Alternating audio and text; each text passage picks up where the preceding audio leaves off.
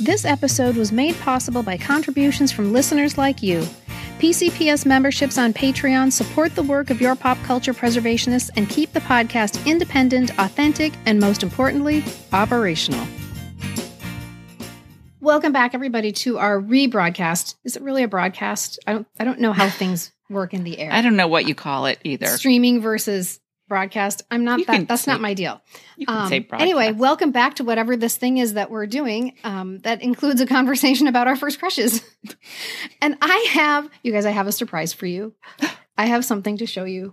Are you ready? Yes. I don't know. Oh God, I'm so excited. Is it going to give me a nipple lightning? Is it a person? I hope so. Oh, is it bigger than a bread box? Is it a male? Is it a female? It's smaller than a bread box. Okay, I'm holding my boobs. Okay, here we go. Oh my gosh. You guys, look. It's a book. Nipple lightning shooting everywhere. It's a book. Across the room. Okay, what I'm holding in my hands and showing to everybody right now is a printed, bound copy of my book, Worldwide Crush. When you're having a book published, about 6 months before that book comes out, you get your first copy of your book. It's called an advanced reader's copy. It's not for sale. It's not available for sale, but it gets sent out to book reviewers and book buyers and things like that. And so I just received a big box full of my book, which I opened and promptly cried. Oh, I'm crying right now. I'm about to cry. Tears. Why? Okay. Real tears. Walk us through the moment you got the box. Did someone video this? Mike, bless his heart, had the presence of mind to pull out his phone while I opened the box. And I have this little knife and I slice it through the box and I'm like, la-di-da-di-da-di-da. Good. Of course you did, Kristen. It was like the ugly cry. And then Liam comes over and like picks up his mama and hugs her. And it's all on videotape, but I couldn't post it. I couldn't post it anywhere because I'm doing I'm in this digital minimalism challenge, and I haven't been using any what they call optional apps for 30 days. I'm on day 29. Tomorrow is my 30th day, and so I'm not really posting anything because it's optional. It's not something I'm using for work. Oh my God! So I've been dying to tell you guys. I've been keeping it under my hat, you guys, waiting for this moment to reveal it to you. Okay, listeners, I can't wait for you to see the cover of this book. First of all, isn't it cute? From the first time I read this book, I asked Kristen, how did you get into my 11-year-old head? Because you're writing all the thoughts I had, exactly. And two, when she showed us the first time the cover of this book this past summer, wasn't it the summer? I think when you got it all figured out. Yeah. I was giddy. My 11-year-old self was giddy because it is 100% the type of book I would have. If I saw it in my Scholastic book order, I would have circled it big. If I saw it in a bookshelf, I would have grabbed it up. I would have not stopped looking at that. Did you guys ever have books? Like for me, it was starring Sally J. Friedman as herself, where every about 5 pages, I flipped it back to the cover so I could study it more. Oh, and then every time, Sally, or Blubber, this was the same with Blubber, or Either God Is Me, Margaret, I would study that cover throughout my entire read and reread and reread and reread. And you guys, the cover of Kristen's book, Worldwide Crush, is one of those covers. It is going to go down as an iconic. I can't wait for our listeners to get their hands on this. I'm going to, just because people are like, what is it about? What is it about? I'm just going to read you the back of the book right now so people get an idea of what this book is about. So this is the official blurb of the back of Worldwide Crush. Rory Calhoun is the perfectly perfect teen superstar who's inspiring first crushes all over the globe. Millie Jackson is just one of the millions of fans who love him. But that doesn't mean her heart doesn't break for him every single day in this laugh-out-loud coming-of-age story.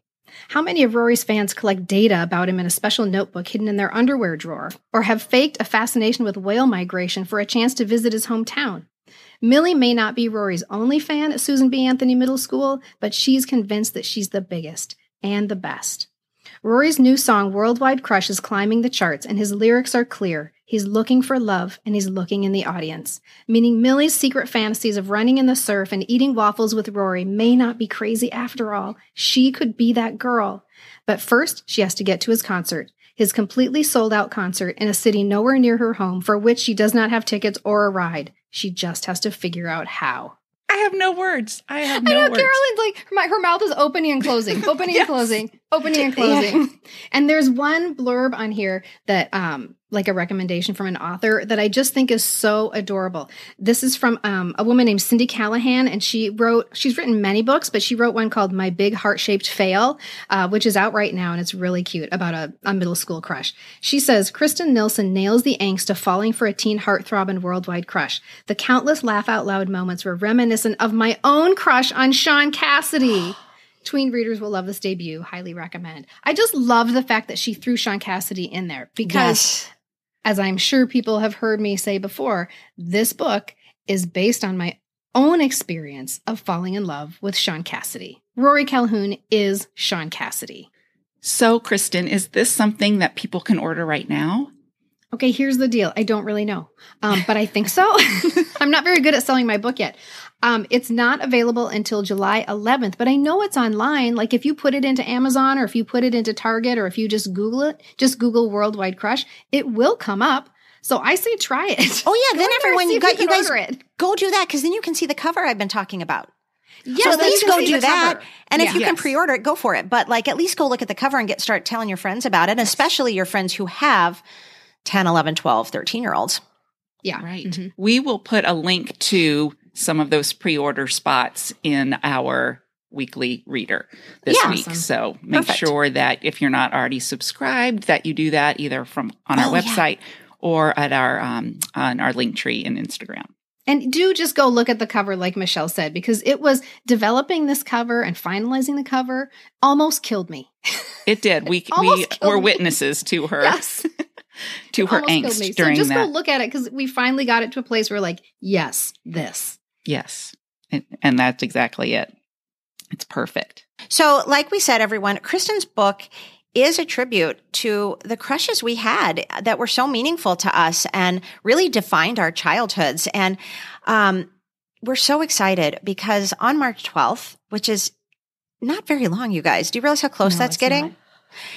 Not. We, the three of us, are so excited to attend this Teen Idol night, dream night. It's like we're kind of calling it. It's our dream dinner party, basically. Dream dinner party, yeah. And it's on March 12th. It's in Yorba Linda, California. This is so important to us, the three of us, that we're flying to California to attend this because it's not the same thing as just an autograph convention. This is going to be 5 hours and dinner, cocktails, dinner. There's going to be a photographer there, a videographer, perhaps. You're going to have one-on-one time with these teen idols. Kristy McNichol. We are sitting at Kristy McNichol's table to have dinner with her, which is beyond where, if you listen to last week's episode, you know that I'm already emotional about that. Jimmy McNichol, if you've listened at all for the past 102 episodes, you know that Carolyn is very emotional about that. Christopher Atkins. Oh my gosh, you guys, how big, this is like bump moment, but like how big was Christopher Atkins in our childhoods, right? Like, holy cow. So Blue Lagoon, what a defining, impactful moment for so many of us. Wesley Ure from Land of the Lost. He was the dreamboat Will in Land of the Lost. And we have a really fun conversation with him coming up in a couple of weeks. He'll be there. Greg Evigan will be there, who was BJ from BJ and the Bear. And might I add, some very memorable Battle of the Network Stars performances. And Yes, he's still indeed. cute. He is really cute. Yeah, don't even. I can't. This is an event like no other, everyone. And it's a great opportunity for all of us to meet. We're hoping to see so many of our PCPS listeners there because we would love a chance to meet you. And you can find a link to register for this event right in our show notes today or on our website at poppreservationists.com. You can sign up for our weekly reader, which is our email newsletter that comes to you every Friday morning. And if you're subscribed to that, you will get a great discount code. Yes, it's going to be an absolutely fantastic night. We're super excited to go. And thank you, everybody, for letting me blather on about my book. It won't be the last time. And enjoy yourself listening to our encore episode about our first crushes.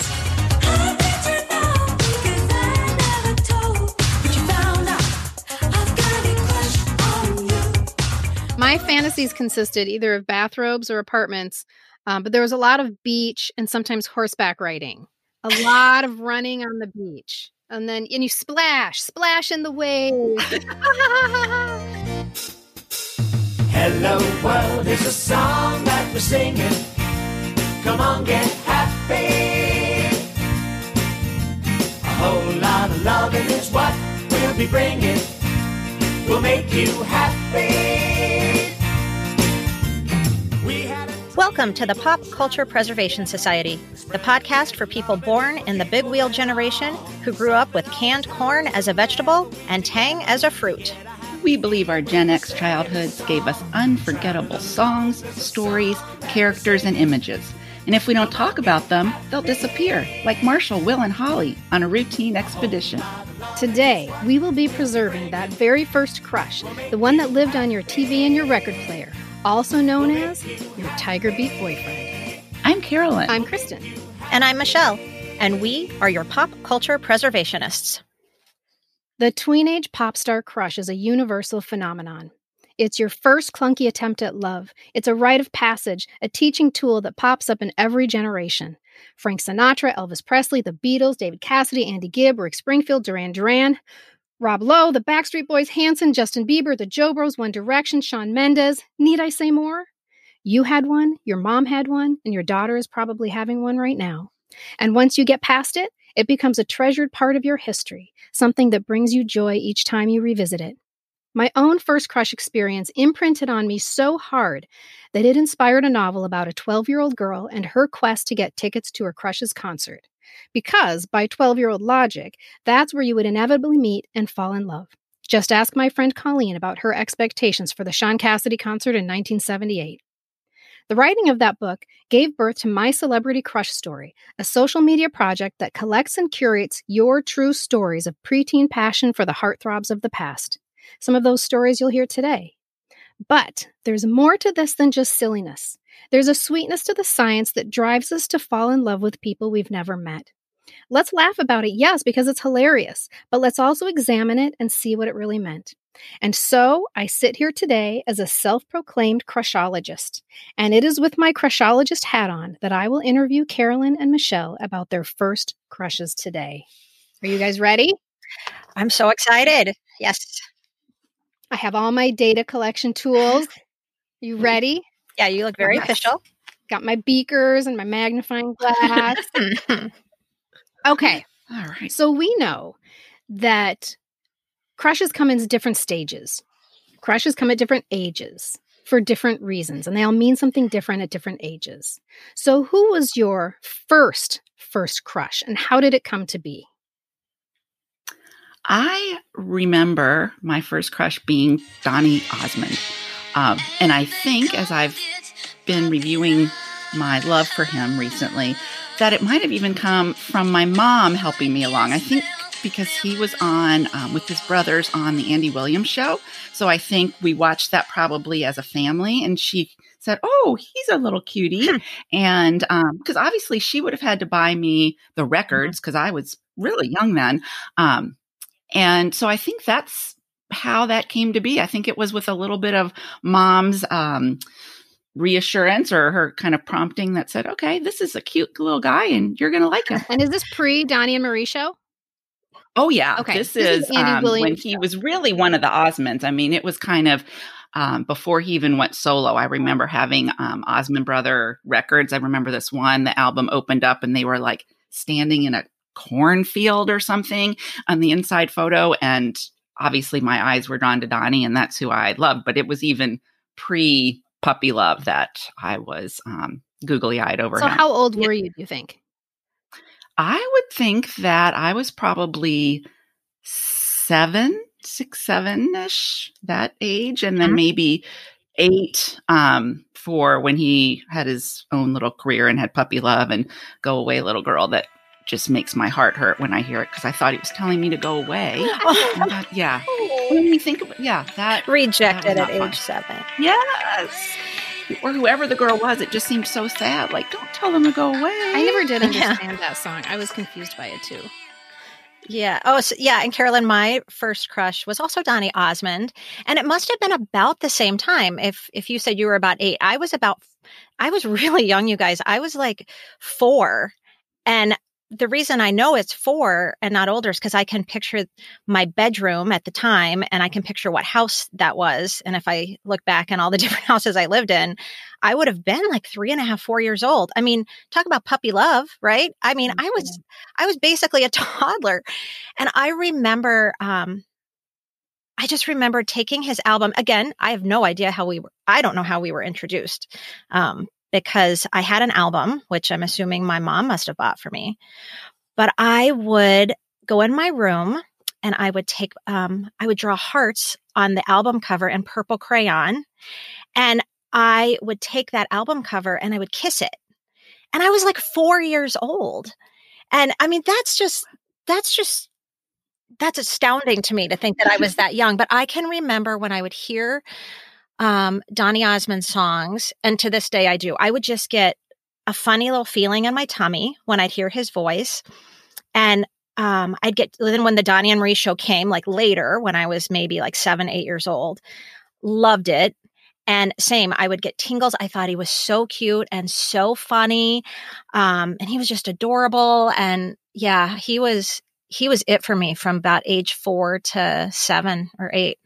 So I'm right with you, Michelle, on the 4 to 8 situation, because my first crush was Davy Jones from the Monkees. And I didn't actually know what the feelings were. I couldn't identify what they were exactly, but I knew that when I saw him on the screen, remember when a pretty girl would walk on the set and they would put little animated twinkle eyes in Davy Jones' eyes? That's what I was like looking at the TV screen. And of course, we have no pause back then. I can't pause it. So I'd be like, 5 inches from the TV screen looking at Davy Jones. And it was the musical montages that I was a sucker for. And I wanted to be in the musical montage with Davy Jones. And that, so I know, isn't that funny? I know, I wanted to be in the musical montage with Davy. And so that was my first album that I bought with my own money, was the Monkees' Greatest Hits. And there is you probably remember this, at the beginning of Daydream Believer, there's a little spoken part where somebody is calling the song. They say 7A. And then Davy Jones says, "What number is this, Jim?" And the whole group goes, 7A. And he says, okay, don't get excited, man. It's because I'm short. I know. And I listened to that little piece, his spoken voice, like he was whispering in accent. My ear. And even at 4, 5, 6, and 7, even then I was the short one. So when he said, "It's because I'm short." 7A. What number is this, Jim? 7A. Okay, don't get excited, man. It's because I'm short, I know. It was basically a marriage proposal, is what that was. But did you think that? Because I can look back, and that crush on Donny Osmond for me at 4 and 5 and 6 years old wasn't that type of a crush. When I was joking saying it was truly puppy love, it was so innocent. He was just a really cute boy. I didn't know what to do with that or those feelings, and they weren't the type of feelings that I had to figure out what to do with them. He was just really cute. I was way too young to have magazines where I was pulling posters out of the wall and putting them on, pulling posters out of the magazine, putting them on my wall. I had his albums. I still have those albums to this day. And so I would just stare at the covers of the albums just because I thought he was a cute boy. The same way I, crushed on this little boy, Jack, in my kindergarten class is the same way I crushed on, Donny Osmond, except for he was famous. But it was just like, when I think back on that crush with Donny Osmond, I don't think it was never of the nature of we're going to end up together. It was just a tingly feeling in my tummy. And I thought he was so cute. And I thought he was so funny. And it was just that very first innocent, adorable crush. I don't even think I knew the definition of the word crush. I didn't know the word crush. I don't think I ever spoke the words out loud. My feelings for Davy Jones. I think it was like a cloud that came over me and enveloped me, and I sat in the feelings without truly understanding what it was. And you're right. At that time, I didn't have an idea of what I wanted to do with Davy Jones, except run on the beach. Yeah. That was about it. And maybe ride in a convertible. I wanted to ride in a convertible with him. But you're right. I didn't know how to identify what it was, and I didn't think about doing anything at all with him. Yeah, yeah. So that was how your relationship went then, Michelle. You didn't have the magazines. You didn't have a poster on your wall. Well, probably by the time I was, 7, 8, I did. But I had all the paper dolls. I had the lunchbox. But I think, I had all the stuff. And it was just like, we all get into anything, right? You probably had a lot of monkey stuff. It was the type of relationship that was just very innocent and cute. And the age I think is important here because, Carolyn, did you have a poster on your wall when you were that age? Not when I was that young. I'll tell you that I think Shaun Cassidy was the first actual poster where I even felt I had any say on what went on my walls. There was another piece too of when I could say, no, I want this up and I'm going to put it up, and kind of took ownership of my bedroom. So It wasn't till probably more like 9 or something, 8, 9, till I put stuff up on the walls. And by then I'd moved on from Donnie. Okay, that's very interesting. That's why I'm asking, because a poster seems to be a place where you do take agency and you do start to speak these feelings out loud. These really tiny girl crushes, we can't speak those feelings out loud and we don't know what it is, except that we do like to have the lunchbox and we do like to listen to the music. But the poster is something else entirely, and that seems to come at a different age. And the poster is important because there have actually been studies that talk about a girl's bedroom as being something to study culturally, as if it is a reflection of our culture. It's twofold, because it is at the same time a reflection of what is going on internally in a girl's mind and what's going on externally in the broader culture. And so when I see pictures online on social media of people's girlhood bedrooms, I get my magnifying glass out. Because I want to see who's on the wall and what does their clock radio look like and what books do they have on the shelf, because everything that is in your childhood bedroom is a representative of what was happening in the culture at the time and what was happening in your heart at the same time.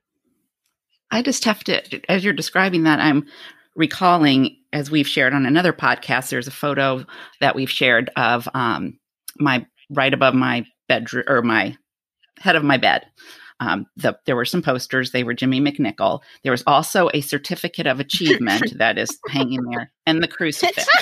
So when you're saying like the things that represent in my culture and what was going on in my life, I guess it was Jesus, grades, and Jimmy McNichol or something. That was, and so important that it had to be right there by my head. It wasn't across the room on a wall. It was right there. And if I think of my bedroom, my childhood bedroom, in the years I was crushing on Donny Osmond, like I know when I was in kindergarten, I had a giant Big Bird puzzle that we had put together. And then it was like my mom had like stuck it to my wall. So it was almost like life-size Big Bird. But yet also I was crushing, I was also kissing my Donny Osmond album cover, my album cover goodnight. And let's be clear. When we say I was kissing my Donny album cover, I wasn't like making out with my Donny Osmond album cover at age, 4 and 5 years old. I just remember holding it and giving it a goodnight kiss, and putting it down next to my bed and going to sleep. I probably prayed, and then I'd say my prayers, and I'd probably included Donnie in my prayers, I imagine. Well, I was remembering, I did kind of make out with an album cover. And this would have been yesterday. Again, Shaun Cassidy. And I will tell you why. Because the cover for Do Run Run, the album cover, is pretty much his head. And I assume that was pretty much like a life-size head of him. He wasn't like way off in the distance. I mean, if you put him right on your shoulder and talk to him, the album cover, it was like you're having a real conversation with him. So his lips were pretty much about the size his lips were going to be in real life. So that is what I stared into, those eyes, that face, because that's what it would be like if he was right in front of me, was the size of that album cover. I wonder even if they do that on purpose. I would really love to do a survey of people to see how many people kissed that album cover, that specific album cover, because of what you just said. It was inviting it. Like, here's my face, come kiss it. Whereas some other album cover, you would have to like find the face, and it was little, and so you wouldn't be kissing the lips, you'd be kissing the whole head. Right. Your lips would match up perfectly. Obviously, I've done this. Your lips would match up perfectly with the album cover. Yes. Okay, so that is something I often ask people. Did you have a poster, and did you kiss it? Because this kissing of the poster seems to be something that helped you become the crusher. The crusher, once you kiss the poster, you've tripped over into like deep crush land. And there's a woman named Tony who follows me on My Celebrity Crush Story, who has the best kissing story. She had a big David Cassidy poster on her door, a big life-size David Cassidy on her door. And she and her cousin would play secretary. And their boss was David Cassidy. And so they would sit there with their telephones and they'd be like, yes, I'm sorry, Mr. Cassidy isn't in right now. May I take a message? And they would make actual messages for David Cassidy. But most importantly, at the end of the day, you had to kiss the boss goodbye. Oh. Oh, Tony. Yeah, wow. We need to contact HR. I think there's something about that. Okay, so you've both mentioned several different crushes. So you obviously started with Donny Osmond in the beginning. Both of you started with Donny Osmond in the beginning. I've heard Shaun Cassidy. I've heard Jimmy McNichol. So there were crushes that came later. What was your most formative crush? The one that made the biggest impact? And I need to know what age you were at that time. And speak to me about how that crush was different from your Donny Osmond crush. Mm-hmm. I think for sure formative is the perfect word here, because in 1977, I was 8 years old, and Chachi Arcola walked through the door of the Cunningham's house, and you guys, I was done. Like, I fell hard. And with his little sleeveless shirt. God, the bandana tied around his jeans, and just that accent. Mm-hmm. But before I get into my deep devotion to Scott Baio, can we just address something that I know you're all wondering? Do it. And get it out of the way. So from about 1978 to 1982, I was obsessed with Scott Baio. Honestly, you guys, he controlled all of my thoughts. I would play this little game at night when I went to bed. And it was called, What is Scott Baio Doing Right Now? And it's a good title, isn't it? And I would lay there and to get myself to go to sleep at night, I would just imagine, what is Scott Baio doing right now? Like, what do you think he's doing? And if I couldn't, and I would try to put him in real situations. Well, I know he's got a really great family, so maybe he's just having dinner, or maybe he, or I would imagine things, that he was doing. And I used to actually look forward to going to bed because I couldn't wait to play What is Scott Baio Doing Right Now? This is obviously way before now, kids know what their crush is doing right now because they have social media. But anyway, as I grew older and moved on, I lost a lot of interest in him. And by 1984, I had moved on. And to be honest, even like Charles in Charge, Charles didn't really do it for me. It was always Chachi. Chachi. And after Happy Days, do you guys remember post Happy Days, you'd read in Tiger Beat magazine about all his romps at the Playboy Mansion and how he was a total player. And I was kind of repulsed. It's like when I started to learn who he was in real life and it didn't jive with what had been in my head all those years, I didn't really like him. Which brings us to the current Scott Baio. Yeah. The elephant in the room, the very literal elephant in the room. I never put that together. But for reasons I'm not going to get into right now, only because this isn't a conversation about it. I'm not a fan of Scott Baio as an adult, at all.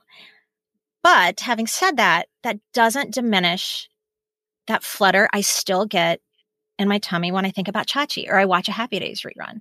You guys know that to this day, I have a picture of Chachi. It's right here I'm staring at it right now in my closet. I have a picture of Chachi from Tiger Beat magazine. That's still she does. She just showed us. Yeah, I'll put it on. Maybe I'll put it on the Instagram stories when this podcast episode goes out. I found it in an old keepsake box years ago, and I was like, "Oh, that makes me so happy to look at that because it's the nostalgia memories." So I stuck it in my closet, and it's because I can separate the two things and the two feelings. I can separate Scott Baio today from Chachi, and I can separate my feelings. Because I just feel like what we crush on is an illusion anyway. If you think about it, it's pull back the curtain on most of our idols and you'll find things you don't want to know or things that might not line up to the image you have in your head, either then or now. And that's just the reality of it. I mean, I don't know. I just feel like it's two separate things. And Kristen, you asked how this formative crush was different than that first crush with Donny. and wildly different. Like my crush on Scott Baio was totally different than Donny Osmond. And it was still innocent, I'll say. But because my developmental stage was different, my crush was too. Like my crush on Scott Baio was all consuming. Lasted from, like I said, it was, lasted until about 82, 70, I'd say 78 to 82. So I'm like 12, 13. That's a really long crush. That's very long term. It was all consuming, and it wasn't sexual, but it was romantic. It was a romantic crush. It was like I never imagined, maybe I did, but I don't remember imagining or having interest in like actually having sex with him, because I think that was kind of gross when I was 8, 9, 10, 11, and 12 years old. But my crush on Scott Baio was breathless. Like I honestly would lose my breath when I would look at him, when I would watch Happy Days. And to this day, when I see an old picture of Chachi or I watch an old Happy Days, you guys, I lose my breath when I hear that young Scott Baio voice. That is both heartbreaking and hilarious. It is so... What's the funny part? The funny part is that Chachi was, if we look back at Chachi, it speaks to who we were in the 70s, and it speaks to who you were at that moment in time, because Chachi was such a caricature, right? But they created that caricature for people like us, for the 12-year-old girl to go, oh my God, look at his tiny little scrawny little arms and his cut-off t-shirt. I'm sorry, scrawny? They were scrawny. He loved it. Well, I thought scrawny was cute. I really did. I didn't want somebody buff. That was very intimidating. Buff was I didn't want the big muscular guy. I wanted Sean Cassidy with the nice smooth chest, because that was comforting. Chachi had a smooth chest. We couldn't be challenged with too much. So that is why oftentimes the people that we fall in love with when we're very young tend to be more feminine looking. Look at David Cassidy. What a lovely girl he would have made. Donny Osmond. Donny Osmond, a beautiful little girl. Yes, exactly. Is that cute or gross? No, it's cute. It is very, very innocent, and it's very natural, because you're only managing what you can manage at the time, because you're not a sexual being yet, but you are gradually getting to the point where you're going to be a sexual being. And so first I love Sean Cassidy with his puppy dog eyes and his nice smooth chest. And then I graduate to Andy Gibb with the rugged good looks and the hairy chest, right? I still don't want to have sex with him. That's gross. But I'm getting closer. I'm getting closer and closer, right? So that's why you're breathless. Yes, totally breathless. It's a romantic crush. I feel like the second crush is, like I said, I feel like the second crush is more romantic. There's more romance in it. Yes. I don't know. What do you think, Carolyn?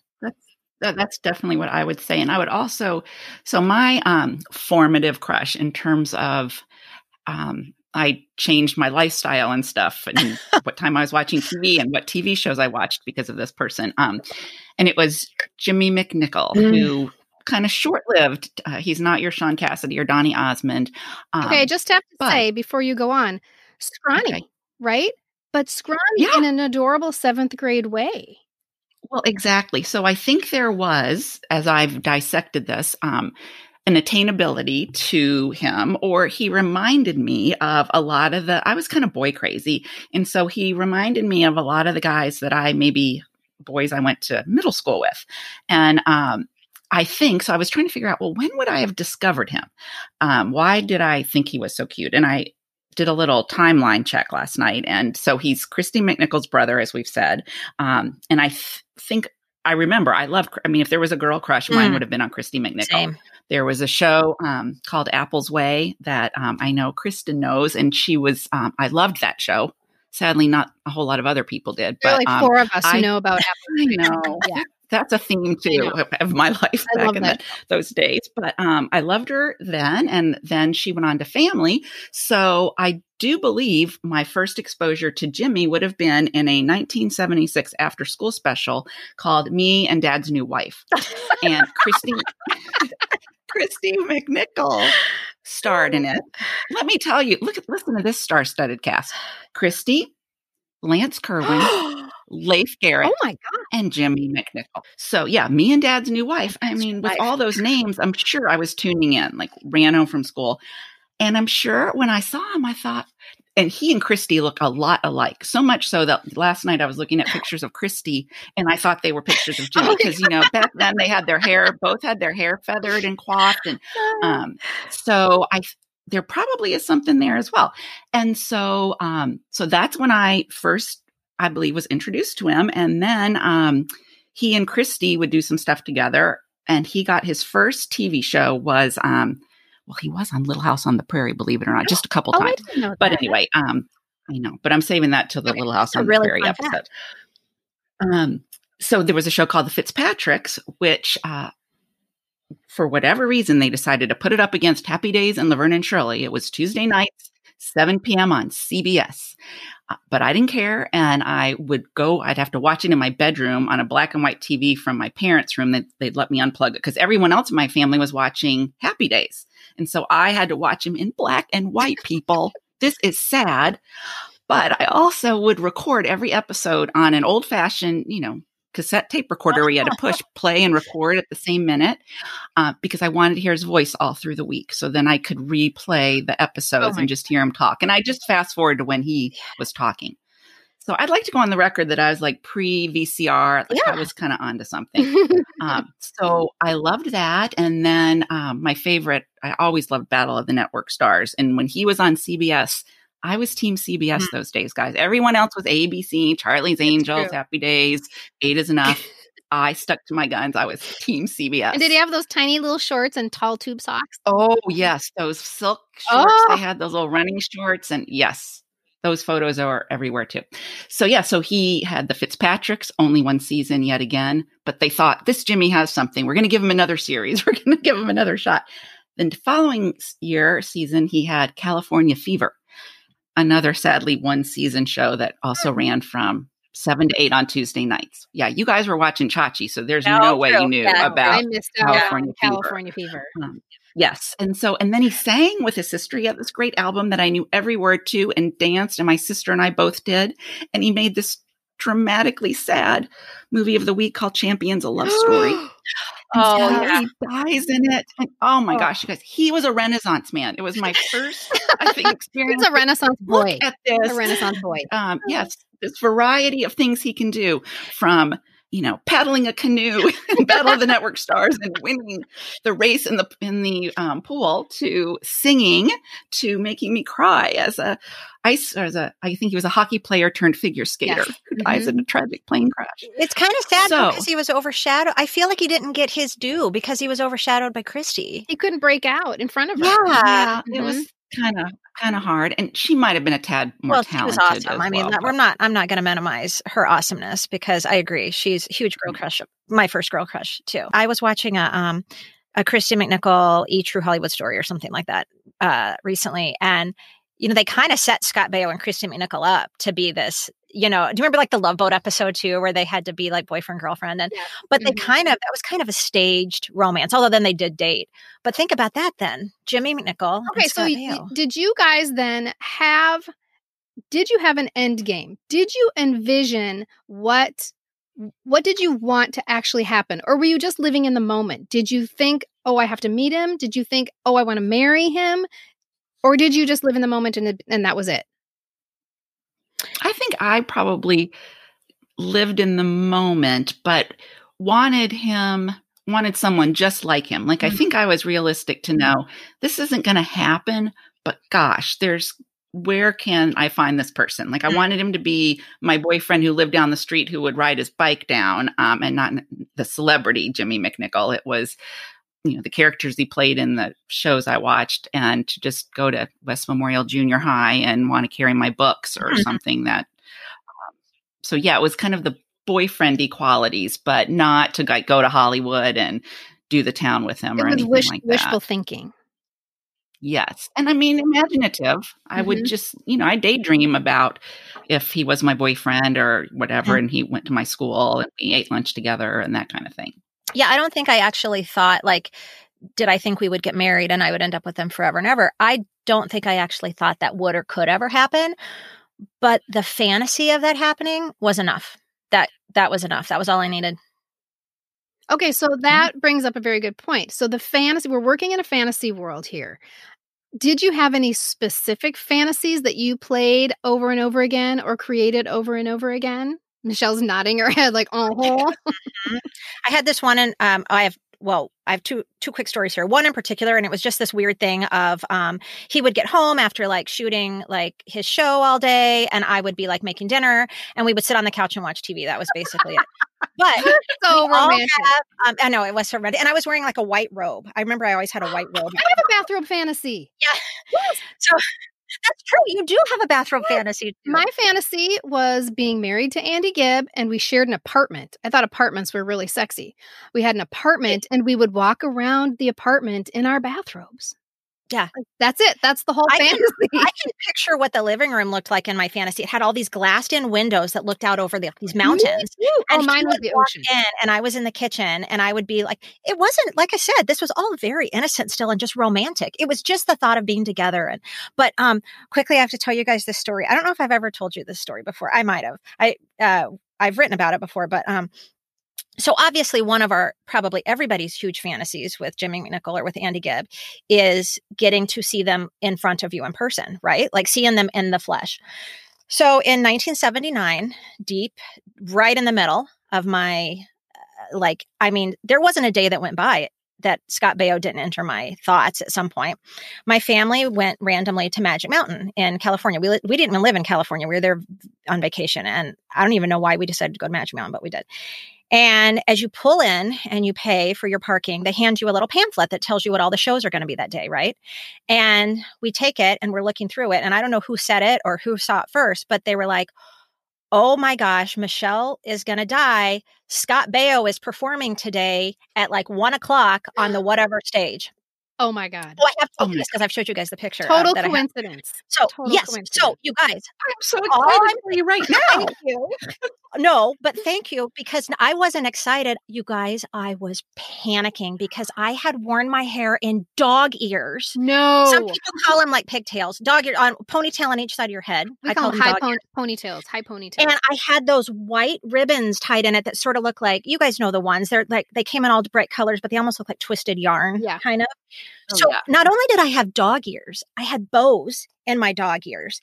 You guys, as my stepdad was like parking the car, I was ripping my hair out of those dog ears so stinking fast and like trying to brush my hair with my hands, because understand, I'm 10 years old, as if, honest to God, in my head, I'm thinking, well, shit, Scott Baio is going to see me in the audience and want to obviously be with me forever, but not if I'm wearing dog ears. No, because then you're a little girl. You can't be a little girl. But if my hair's down, I've got a shot. Yes. Probably. Hair up, little girl. Mm-hmm. Hair down, woman. So I still have pictures, and maybe I'll post these on Instagram too. So, okay. So Stephen Shortridge, I don't know if you guys remember Stephen Shortridge. Mm-hmm. He opened for Scott Baio. Scott Baio comes out all dressed in white. What was Stephen Shortridge on? He was on. I don't even know. My Carolyn. I've never even heard of him. He was on Three's Company. Yeah. I think he was on Three's Company. Okay, we're going to have to figure that out and correct the record. But the only reason I remember Stephen Shortridge is because recently I was looking through my old scrapbook, and it's, the pictures back then are crap, right? I must have had just a little tiny camera, and the pictures are from such a distance. I even don't want to think they're like Polaroids.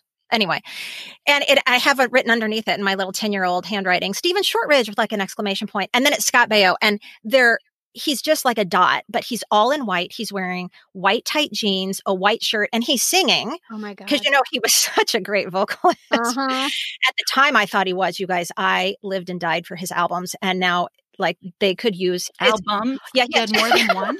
Yes, he did. You guys, I recently listened to him. You guys, they could use his records like to torture prisoners right now. And it was like, they could give him a choice. Waterboarding? Nah, let's just play Scott Baio. It's so bad. Anyway, and like my husband, I was playing it for my husband, and he goes, the most amazing thing about these songs is that the producers were like, Yeah, that's the best track we got. Let's press that one. Seriously. Because if there was a better one, you'd be listening to it right now. And the producers like monkeyed with it with the machines enough that they're like, that's as good as we're going to get, guys. That's as good as we're going to get. So that's my Magic Mountain story. So I don't have a picture. I didn't meet him in person. I saw him and heart beating. I can remember that. I do have a picture afterward with not with his brother, but his brother came out and was talking to us. And so I have a picture in my scrapbook and it says like Steve Baio and his brother was talking to us. And I don't remember like what we talked about, but yeah, that was as close as I got. I got pretty close. That is pretty damn close. Most fantasies do not come true. I mean, that is a living fantasy right there. Well, I mean, a lot of people, I mean, we all know we've taken our daughters or sons, we've taken them to see their idols in concert. But understand too, this is 1979. I was 10 years old. I didn't go to concerts. No, I didn't go to a lot of things. No. So this was a really big deal for me. And I guess if I ask myself, like, what do I remember how I felt when he came out? Did I cry? I remember that from a story, like from my next crush that we'll talk about in a minute. I don't remember that at all. But the one thing that is burned in my memory of that day is those damn dog ears and like getting them out of my hair as fast as I could so I didn't look so ridiculous when he saw me and noticed me. My fantasies consisted either of bathrobes or apartments, but there was a lot of beach and sometimes horseback riding, a lot of running on the beach. And you splash in the waves. And then sometimes riding horseback with, and of course, whoever I'm riding horseback with is shirtless. Because I'm just starting to get there. It's like, okay, you can take off your shirt. Hopefully your chest is nice and smooth. Yeah, you really like that chest area. I mean, just... Well, and the famous story about my Andy Gibb poster is that my grandma walked in and saw it and said, he sure likes his chest hair. Yeah, well, I'm thinking he probably was one of the first where we started to see some chest hair on our crushes. Because you were saying before even just the whole bare chest thing, and then I was thinking about my probably really inappropriate crush that I've really dissected this with David Soul, because he was like 34 when I was 12. He was a dad. And yes, and I'm thinking about Paul Michael Glazier, who was Starsky and Hutch. And talk about Harry. That guy was like, yes.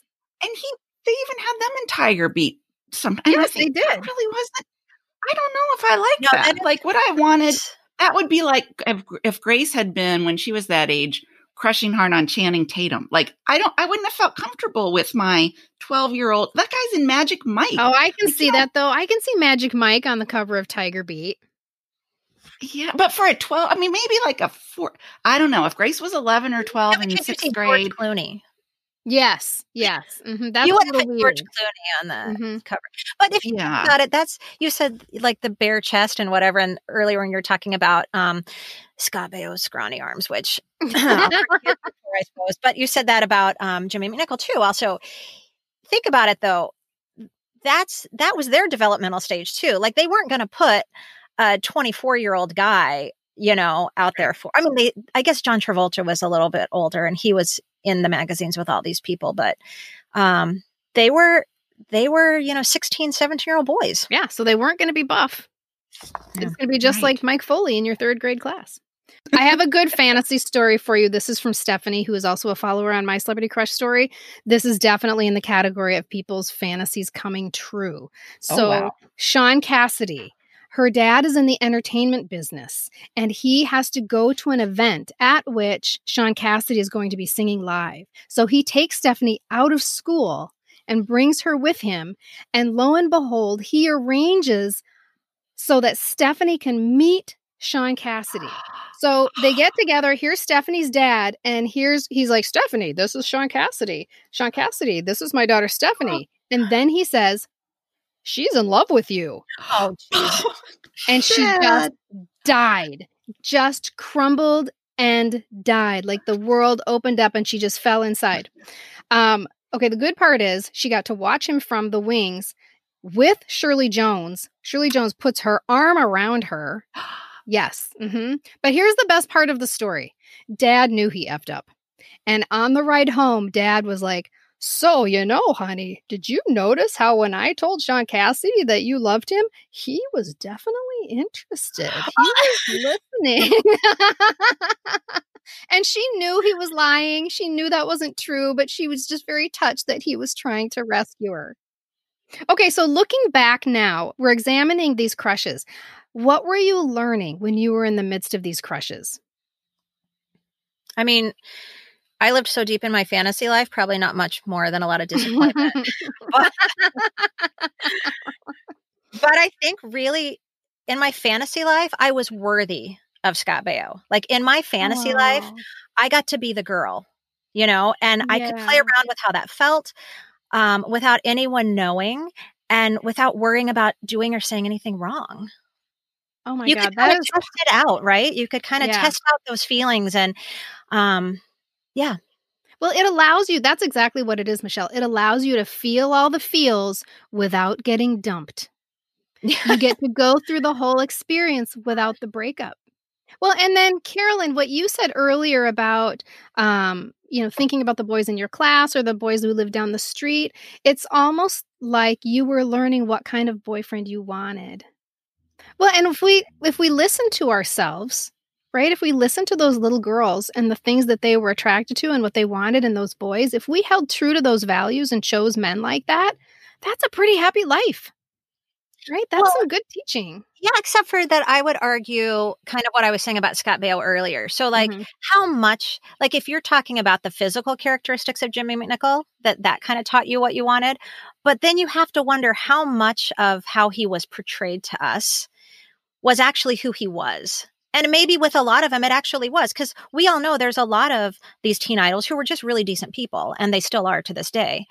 But when I look back, like I said earlier about Scott Baio, it was also, even by 1982, I didn't really like who he was when he wasn't Chachi. I didn't like that playboy that he, you started reading. I mean, do you guys remember? I mean, if you weren't following all his stories, maybe you don't remember that, but it was very publicized that he was a player. But that's part of your learning, Michelle. Like you were discerning in that moment. You were discerning the way he's behaving now is not the boyfriend that I want. And so if you listen to that as you went through your choosing of a mate, if you listen to that voice, you were taught well. Thank you, Scott Baio.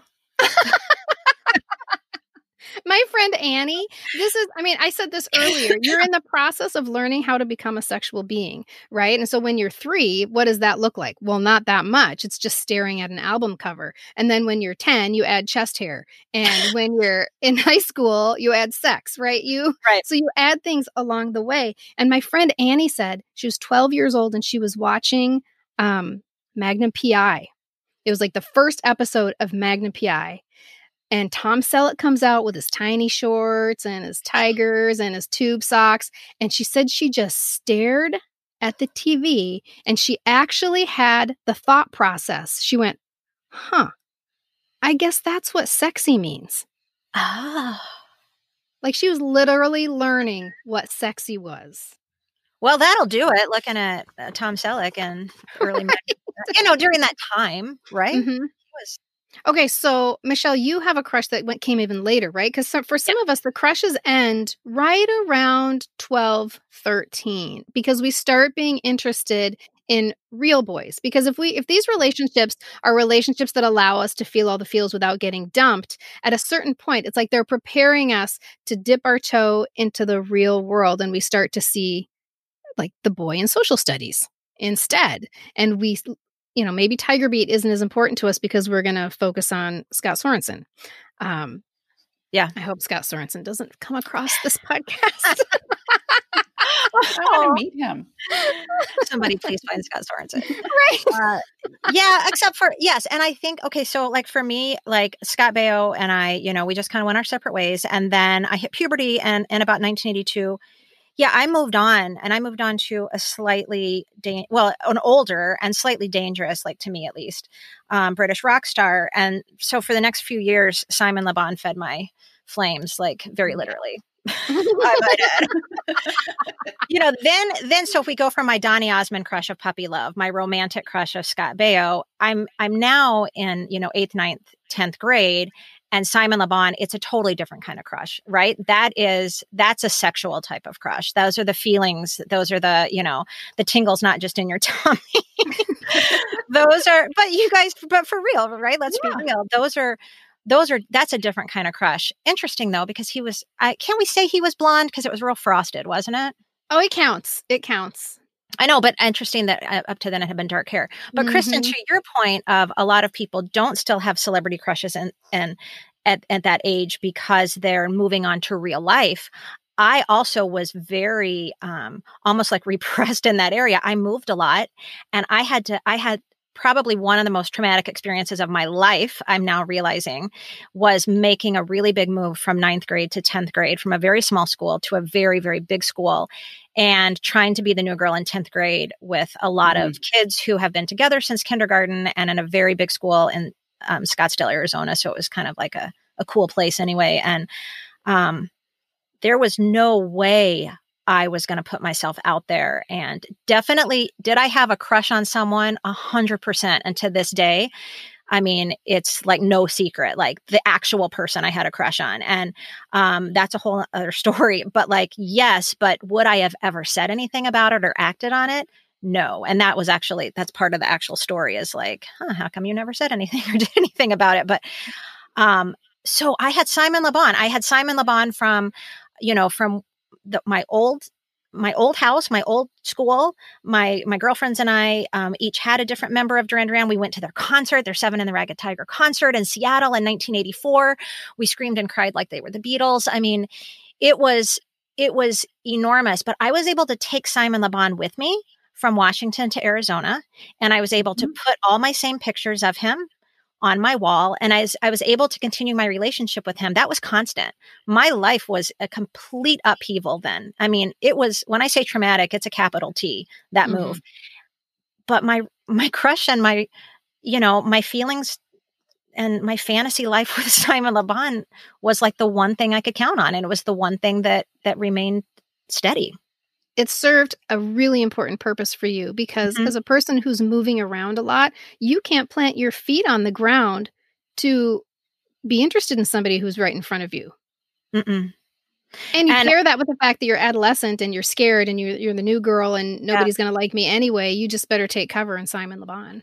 Yeah. And so my sophomore and junior year, that remained a really important part of my life. I think by the time I was about a senior in high school, I still liked Duran Duran, but I wasn't like, the posters were off the wall and, it just kind of fizzled out. Then they were making also, kind of making music that wasn't my favorite as much anymore and whatever. But it was a wildly important part of my like 8th, 9th, and 10th, well, and life. as you near adulthood, the posters and things like that don't make sense anymore because you're starting to put one foot in the real world. And you start to see fantasies as something that children do. People who are younger, they have an imagination, but now I'm a grown woman and I'm going to go to college and I'm going to take these classes and I'm going to buy a car and right. And so posters are from a fantasy world. So then you just start enjoying their music and, looking at his warm form. I know somebody who said, their first crush was the fox in Robin Hood. Oh, the Disney fox in Robin Hood. And it turns out, so I did a little Googling, the Disney fox, the animated fox in Robin Hood was a lot of people's first crush. What? Yes, I know. They kind of have him, being kind of suave. A little swagger. Yeah, a little bit. I wonder who was the voice. I wonder if it was any star that we would know who voiced that. That would be a good deep dive. Yeah, I'll have to look that up. Well, I think we should cap off this episode with, once again, we're going to keep doing this with Shaun Cassidy. He seems to make it into every single episode. So when Carolyn and I got tickets to the first time in 40 years Shaun Cassidy concert last year, I commented on one of his posts. And everybody is fawning over him, right? And I wanted to do something besides fawning. I wanted him to understand like he was ever going to see my comment anyway, right? But I felt the need to make sure that he knew that this is not just about fawning and thinking somebody is cute. This was about my development as a human being. And so I commented on this post by saying, you were a big part of this girl's coming of age. And he commented back. Oh, I'm so excited. And right there, that's a story, right? Oh, I'm so excited. And right there, that's a story, right? Sean Cassidy is talking to me, and he said, and you were a part of mine. I know. We never think about that part. These were young people just like us. And we were a part of their growing up, just like they were a part of our growing up. How special is that? He's so great. I know. We love you, Sean. And you're welcome to come on. We will drop everything for him to come on here. So anytime you're free, Sean, we are a guest on here. And please, anyone listening, know that. And if you know him, get the word to him. Because if you all listen to episode 1, while I loved him like a brother-in-law, my greatest day in life would be to watch Kristen and Carolyn actually have a conversation with Sean Cassidy. Like, I would probably have to just lead the whole thing because both of them would just be like, we would need you there to facilitate the conversation. Right. And I'd have to wear my Depends on that day for sure. We're putting it out there. We're putting it out there in the universe. Yes, and for all our listeners, please put it out there in the universe for us, He's too. Just We have be a lot of dream guests. We have a lot of dream guests, but he is top of it. Oh, Carolyn and Michelle, thank you so much for sharing the private details of your preteen love lives today. And if you have a crush story that you would like to share, I am all ears. Send me a direct message on Instagram at MyCelebrityCrushStory, or you can email me at mycelebritycrushstory@gmail.com. And you guys, if you enjoyed our conversation today, we would love to hear from you and for you to be a part of the society. You can find us on Instagram, Facebook, Twitter, and on our website at poppreservationists.com. And you can listen to us via Spotify and Apple Podcasts. Subscribe, follow, and oh yes, we love reviews. That helps us find new listeners. So if you have friends who would also love to be part of the society, make sure to share. Yep. And you guys, I hope you join us next week when we will be saving our Pioneer Girl fantasies with a robust discussion of Little House on the Prairie. In the meantime, let's raise our glasses for a toast. Courtesy of Janet, Chrissy, and Jack Tripper. To good times. To happy days. To Little House on the Prairie. Thanks for listening, guys, and we'll see you next time. Bye-bye. Information, opinions, and comments expressed on the Pop Culture Preservation Society podcast belong solely to me, the Crushologist, and Carolyn and Hello Newman, and are in no way representative of our employers or affiliates. And though we truly believe we are always right, I guess there's always a first time. The PCPS is written, produced, and recorded at Modern Well, a woman-centered co-working space in Minneapolis, Minnesota, home of the fictional WJM Studios and our beloved Mary Richards. Nanu Nanu, keep on truckin', and may the force be with you. We get a happy feeling when we're singing a song.